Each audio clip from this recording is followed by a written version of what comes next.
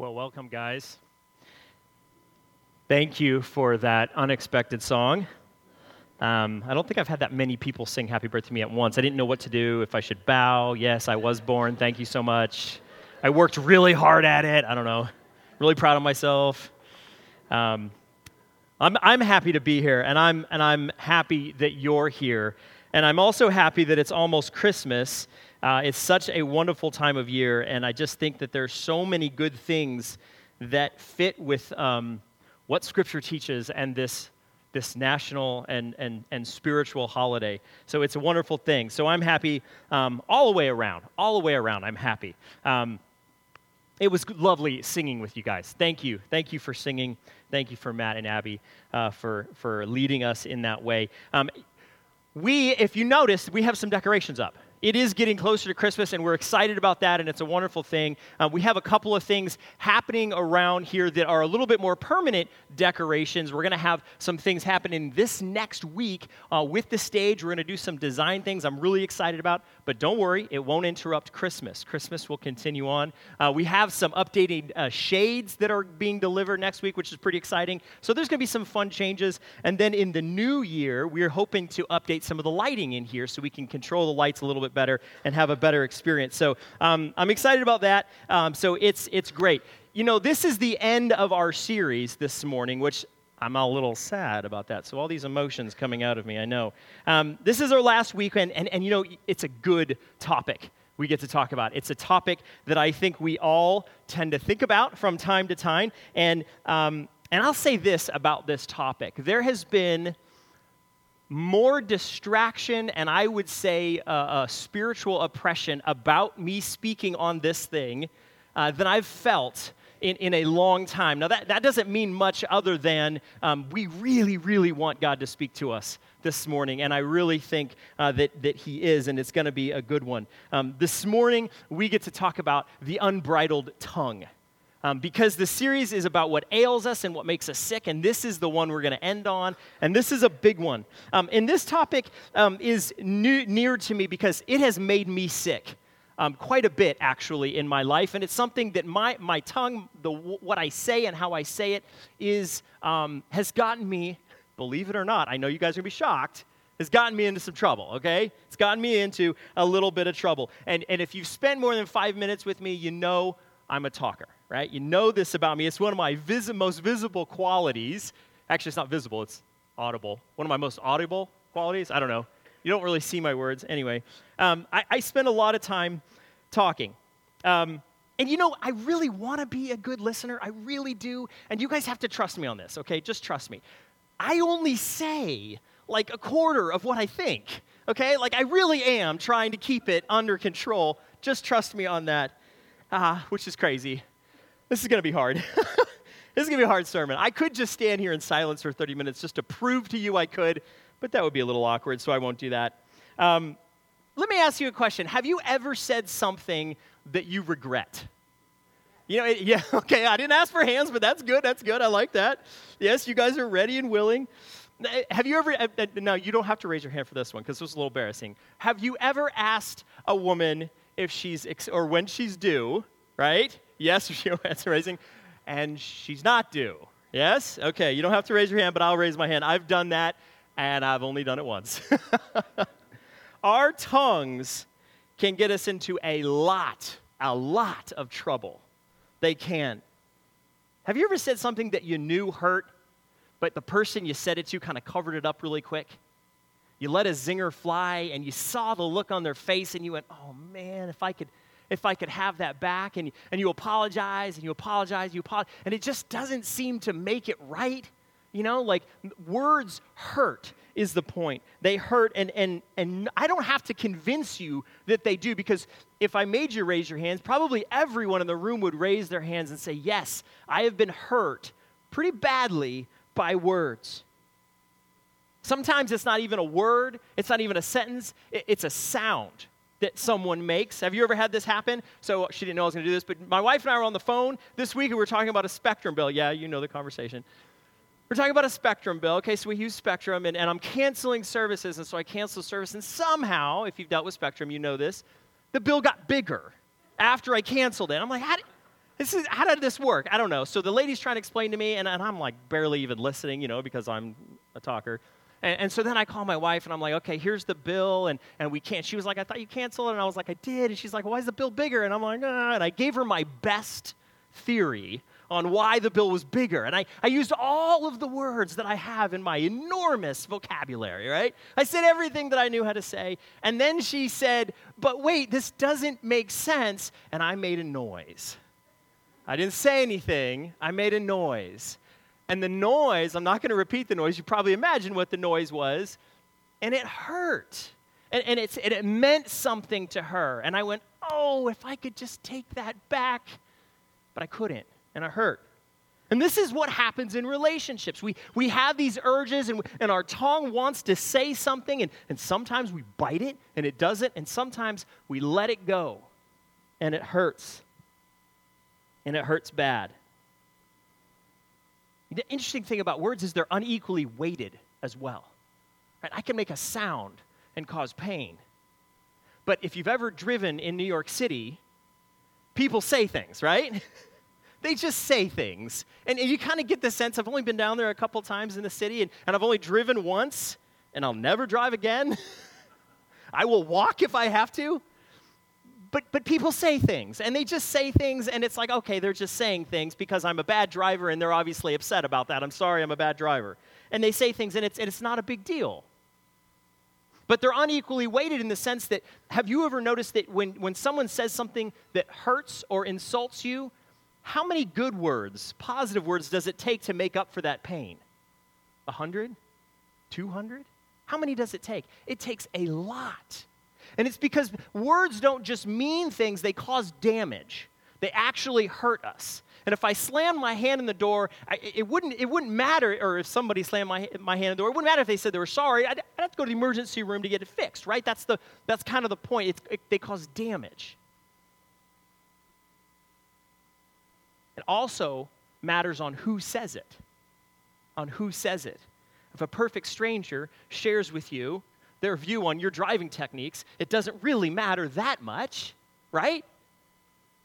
But if someone close to you says something really painful to you about your personality or about a choice that you made, man, you'll spend months thinking about it. In my earliest memory, a little boy that I met and was playing with, one of my earliest memories, insulted me. And I could tell you what that little boy was wearing, how cold it was outside, and exactly what he said to me. I must have been 4 or 5 years old. That's how powerful words are. Another thing that we don't understand, I think that we underestimate, is our impact on people. We underestimate how much we impact. And I'll say it, I think that technology actually helps us underestimate our impact, because I can send a text and send it across the world. I can send a group text and everybody hates it, but I still send it across the world. I could message you on Facebook. I could FaceTime you. I could do all these things instantly. And I think we undervalue or underestimate how impactful we are on each other. So you say something that maybe somebody mistook and you go, oh, it's not a big deal. They knew I was joking, right? They knew I was joking, but it can hurt. Or at a minimum, it can change their view of you. It really, really matters what we say. Listen to what Abraham Lincoln said about speech. Better to remain silent and be thought a fool than to speak and remove all doubt. He's crafty, isn't he? Old Abe. He's good with the words. The scripture talks a lot about the tongue. It talks a lot about what we say. In fact, there are too many passages, believe it or not, for me to quote in a 30-minute period. I lost track, I'm not kidding you, at 80 passages that talk about the tongue. Here are a few. Proverbs 15:4. The soothing tongue is a tree of life, but a perverse tongue crushes the spirit. We've all had our spirit crushed by words. Proverbs 21:23. Those who guard their mouths and their tongues keep themselves from calamity. And I'll be the first to say, I have not at times kept myself from calamity. Proverbs 18:20, from the fruit of their mouth a person's stomach is filled. With the harvest of their lips they are satisfied. The tongue has the power of life and death, and those who love it will eat its fruit. That one's deep. It's a really, really big deal, what we say. And I'll tell you, if we don't tame this thing, if we don't understand how to rein it in, the tongue can split churches. It divides families. It causes divorce. The tongue is at the heart of some of the most brutal pain this life can offer. Sticks and stones may break my bones, but words will never hurt me. You guys remember that old adage? That's a bold-faced lie. Because they do absolutely the most damage. Tongue has caused war. It wreaks havoc on us. And if we let it go unbridled, it makes us so, so sick.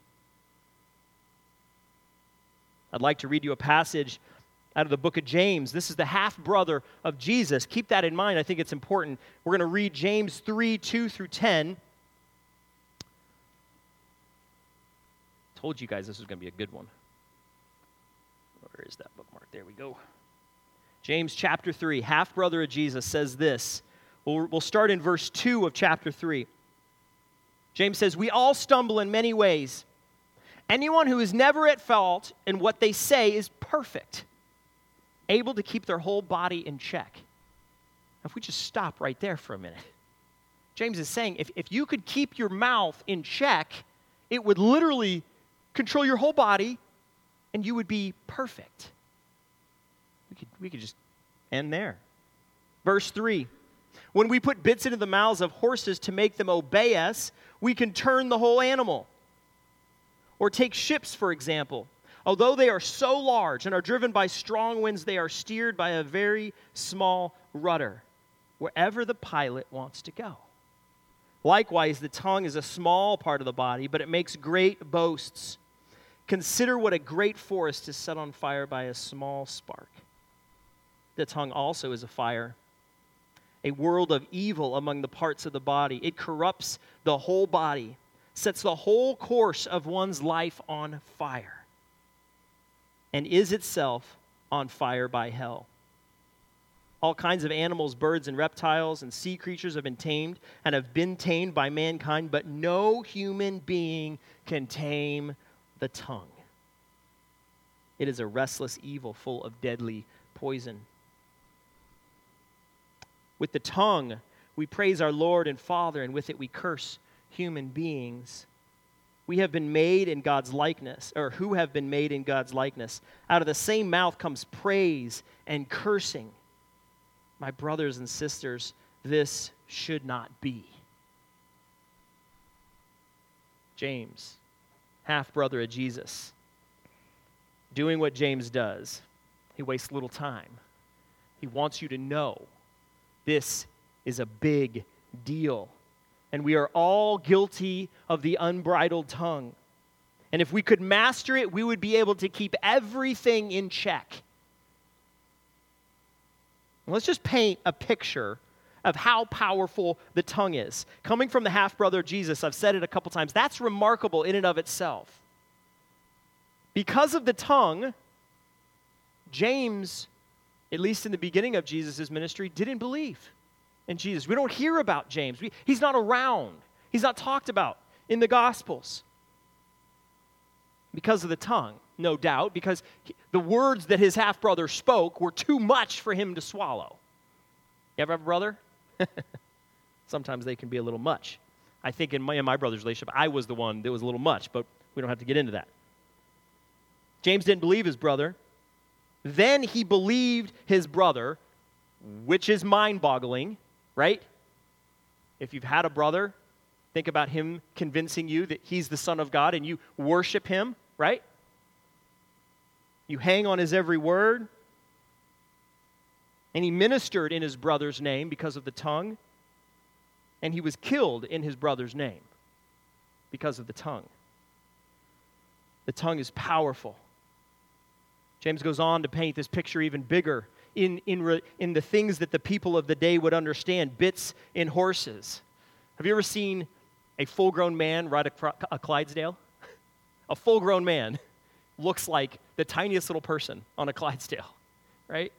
Or the racetrack. You see these tiny little jockeys, and they're flying along on these huge animals that are capable of so much power. And they go exactly where the jockey wants them to go. Rudders in ships, same idea. This tiny little thing controls the whole course of this huge ship. A spark in a forest. And then James says the size of the tongue is remarkable. It's tiny. It's this tiny little thing. And it could keep the whole body in check. And then he says something peculiar. Then he says, it's so powerful and deadly, it cannot be tamed. So I've just spent the last 10 minutes telling you guys how powerful the tongue is, and half-brother Jesus says it can't be tamed. We can't tame the thing. That's how powerful it is. We praise God and we curse brothers. That's a thing that should not be. It can't be tamed.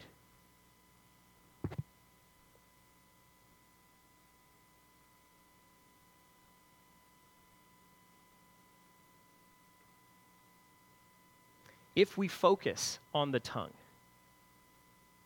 we have lost the battle. And what I mean by that is we will never steer a ship unless we focus on the right thing. And I think James's analogies actually work this way, as well as describing the power of the tongue. He's giving us some hints on what to do about it. We'll never control a horse if we're not focused on the right thing. If we focus on the power of the ship and the power of the horse, we're not going to control it. In order to bridle the tongue, our focus needs to be on what fills our heart. Listen to what Jesus, the Good Shepherd, says about it. This is Luke 6, verse 45. Jesus himself says, a good man brings good things out of the good stored up in his heart. And an evil man brings up evil things out of the evil stored in his heart. And here's that famous line, for the mouth speaks what the heart is full of. That's scary.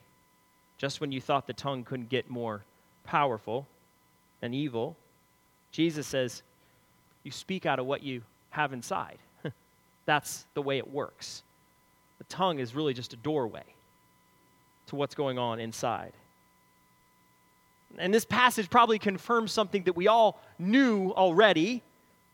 It shows us that just tightening down our grip on the tongue is really only a temporary solution. And this is where biting the tongue, the concept, the idea, even the phrase comes from. It's this idea that it's kind of got a mind of its own, and if you literally just bite it, it'll stop. I've done it. I've literally bit my tongue. Like, do not say that. If we get ourselves to the point that we just don't say much, or if we get so disciplined that we keep our hurtful comments to a minimum, we still haven't tamed it. We still haven't fixed it. What is inside will eventually come out of us. Now, there's a better way to do this. There's a better way for our tongues to stop hurting each other. Our tongue is so dangerous, so powerful, that at times we literally have to bite it to get it to stop, but it's a temporary solution. And the way that Jesus is pointing to is interesting, and it's actually also Jesus talks about it, and James talks about it, and I wonder if they ever talked about it together. James later in chapter 4 talks about it as well, and there's a way to control this thing. There's a way to tame it. It isn't by force or by biting it. And I think this is something that we all can learn from, no matter if you've been a Christian for 60 years or more. or if this is your first day in church and you were saved last night.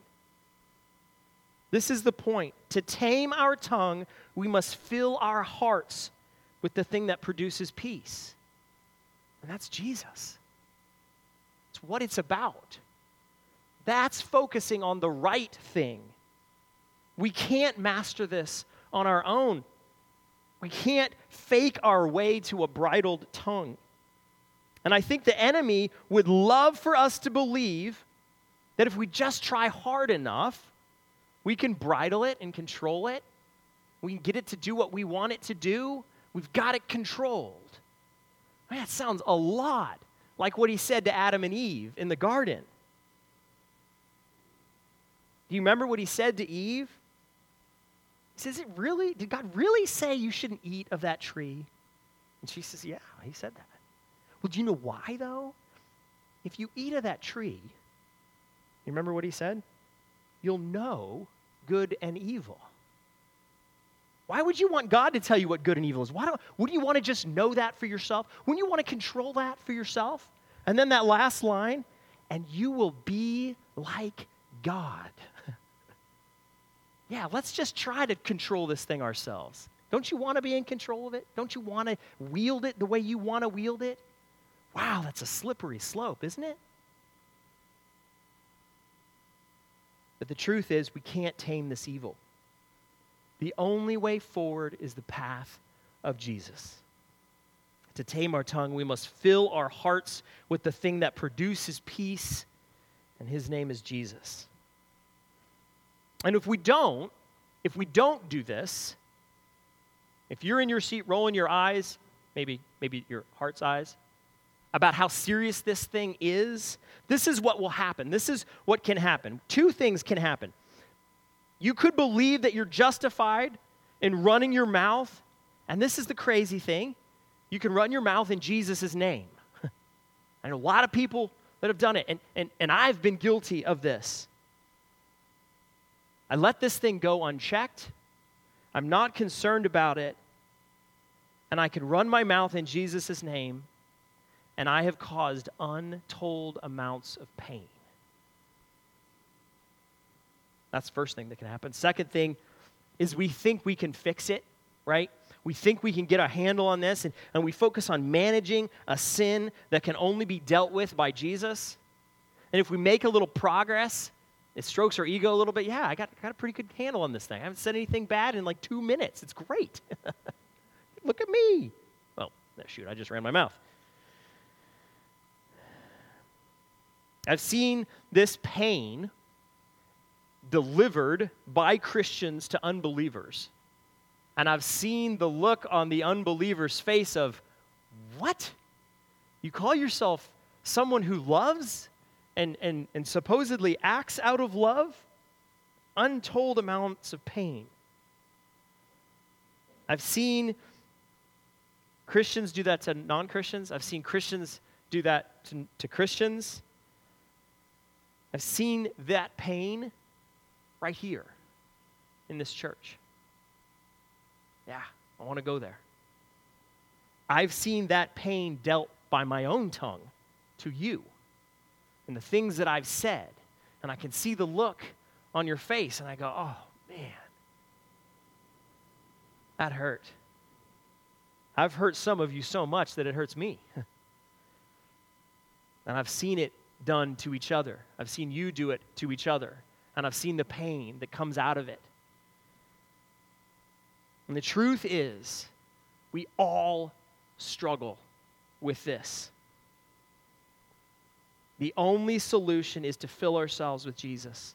And out of our heart that is filled or being filled, through our mouth will come peace. And that's the beauty. Isn't that just like Jesus? To take something that's so capable of so much destruction and turn it into deliverance of peace. James 4:7 says, James says in James 4:7, submit yourselves then to God, resist the devil, and he will flee from you. Come near to God, and he will come near to you. Wash your hands, you sinners, and purify your hearts, you double-minded. Grieve, mourn, wail, change your laughter to mourning and your joy to gloom. And then the most beautiful line, humble yourselves before the Lord, and He will lift you up. Ah, that is beautiful. And if you want to know what it looks like and what it sounds like when Jesus lifts you up, Paul talks about it in Galatians 5:22. This is what happens when you're lifted up, when you've humbled yourself and you've submitted yourself and the Lord lifts you up. Paul talks about the fruit of the Spirit. The fruit of the Spirit is love, joy, peace, forbearance. Forbearance is all the stuff that I say and you just bear with me. Just give me a second, right? That's forbearance. Kindness, goodness, faithfulness, gentleness, and even self-control.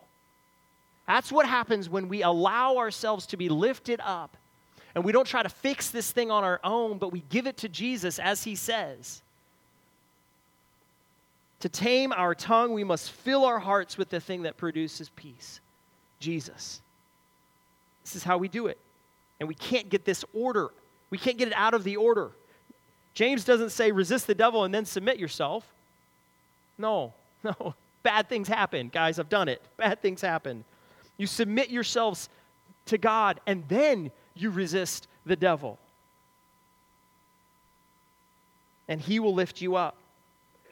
We have to submit our tongues to God. We have to submit them to the authority of Jesus. That's the first thing. We have to say, listen, I can't control this thing. I can utter a sound and it causes pain. I can't control it. I've tried. I've got scars on my tongue from where I've bitten it. Doesn't help. I have to submit it to Jesus. And by doing that, I begin to fill myself up with Him. The more I submit, the more I'm filled. The more I submit, the more I'm filled. And out of my mouth comes peace. And then when somebody says, wow, what you're saying makes me feel so good, I can say, listen, I'm just the mouthpiece. He's the one speaking. It has nothing to do with me. I just submitted. We submit our tongue to the authority of Jesus. We commit to doing hard work by making those things line up, because we always have this other identity that we're struggling with, and our instinct is to let that one go and let our mouths run again. We submit our tongue to the authority of Christ, and we commit to doing the hard work. And this is great. This is a great way to end a series, because we get to take communion this morning. Just so happens it lands on the first of the month when we're ending this series. And the beauty about taking communion is it's a public declaration that we do not have it figured out. It's a public declaration to say, listen, we need Jesus Christ's death and resurrection in order for us to function. That's the way that this works. And I don't know if you've thought about it this way when you take communion, but what you're saying, and you're saying it publicly, you're saying, I need help. I am so messed up, I cannot even find my way on my own. I need help. And I take this as a symbol of me needing Jesus and what Jesus has done. And we get to do that. We get to do that together this morning. It's celebrating communion. We're saying that Jesus is the answer to what ails us. He's our hope. He's our righteousness. He's our rock in times of trouble. And when we're filled with Him, our tongues are not only tamed, they produce the fruits of the Spirit. In Him lies the only way to tame and bridle our tongues. So we partake in this public submission. We're publicly submitting. And if first time here, you've never done it before, this is the way we do it. I'm going to read a passage, and then I'm going to pray. And then as the music plays, I would let the Spirit stir you.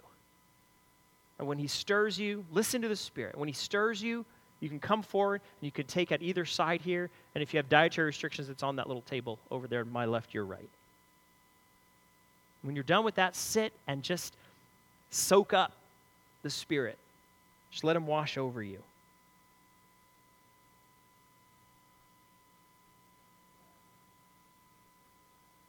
Let me read this passage.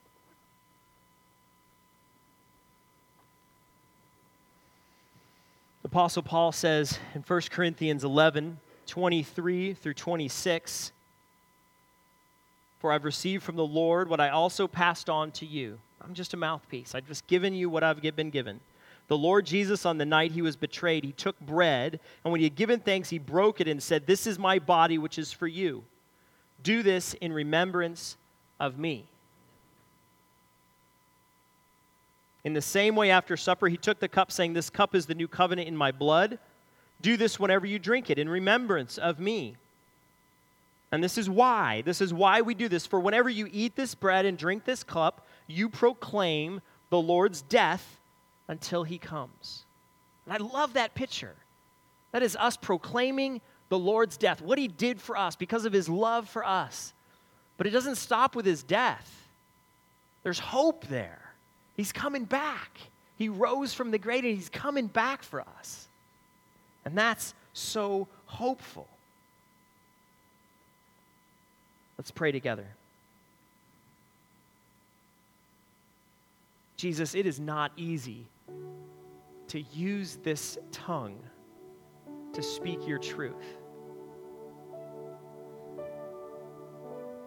And Lord, I'm reminded by this passage, by the words that Paul wrote down, that I cannot use my tongue to speak truth if you're not doing it inside me.